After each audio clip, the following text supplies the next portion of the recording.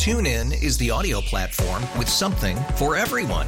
News. In order to secure convictions in a court of law, it is essential that we conclusively. Sports. Shot clock at 4. Doncic. The step back 3. You bet. Music. You set my world on fire. Yes, and even podcasts. Whatever you love, hear it right here on TuneIn. Go to TuneIn.com or download the TuneIn app to start listening. Well, the jury was in deliberation, so instead I decided to head down to the Mississippi River. I drove down Choteau and got out under the bridge there. The river is very high and it's running swift, swirling above the levee bricks, and it's almost up to Wharf Street. There was a young man there loading up 2 portable potties, those bright green potties, on the back of a pickup truck. He said they usually leave them there for people to use, but he was afraid they'd get swept all the way to New Orleans.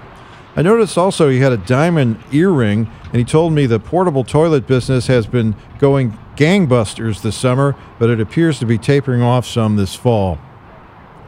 I was mesmerized by the river and all the tree trunks in there. There was a 12-foot-long trunk that came slipping past me, and it crunched into a tangle of driftwood that was piled up against the back of a rusty parked barge. I felt sorry for that log, just to think it had come all this way in its career, hundreds of miles, only to get stuck in St. Louis.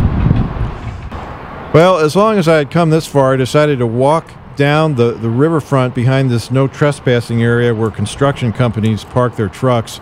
They had all moved them out, I guess, because of the rising water. But I came upon what looked like a homeless encampment.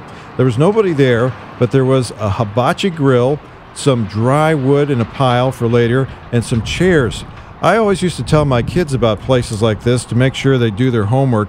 If you don't do your Peloponnesian War essay, I'd say you'll end up living down by the river or under a bridge. They'd tell me that sounded pretty good, better than taking a test. I drove up the river past Laclede's Landing.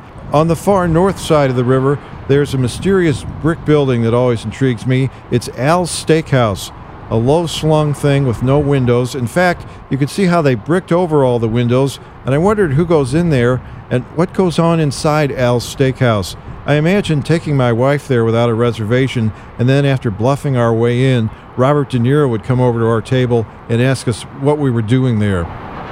The court case I was supposed to be covering is being put off until later, so I just went back to the newsroom and decided to type up this vital information. With a whole nother story, I'm Kevin Killeen. TuneIn is the audio platform with something for everyone. News. In order to secure convictions in a court of law, it is essential that we conclusively. Sports. Shot clock at 4. Doncic. The step back 3. You bet. Music. You set my world on fire. Yes, and even podcasts. Whatever you love, hear it right here on TuneIn. Go to TuneIn.com or download the TuneIn app to start listening.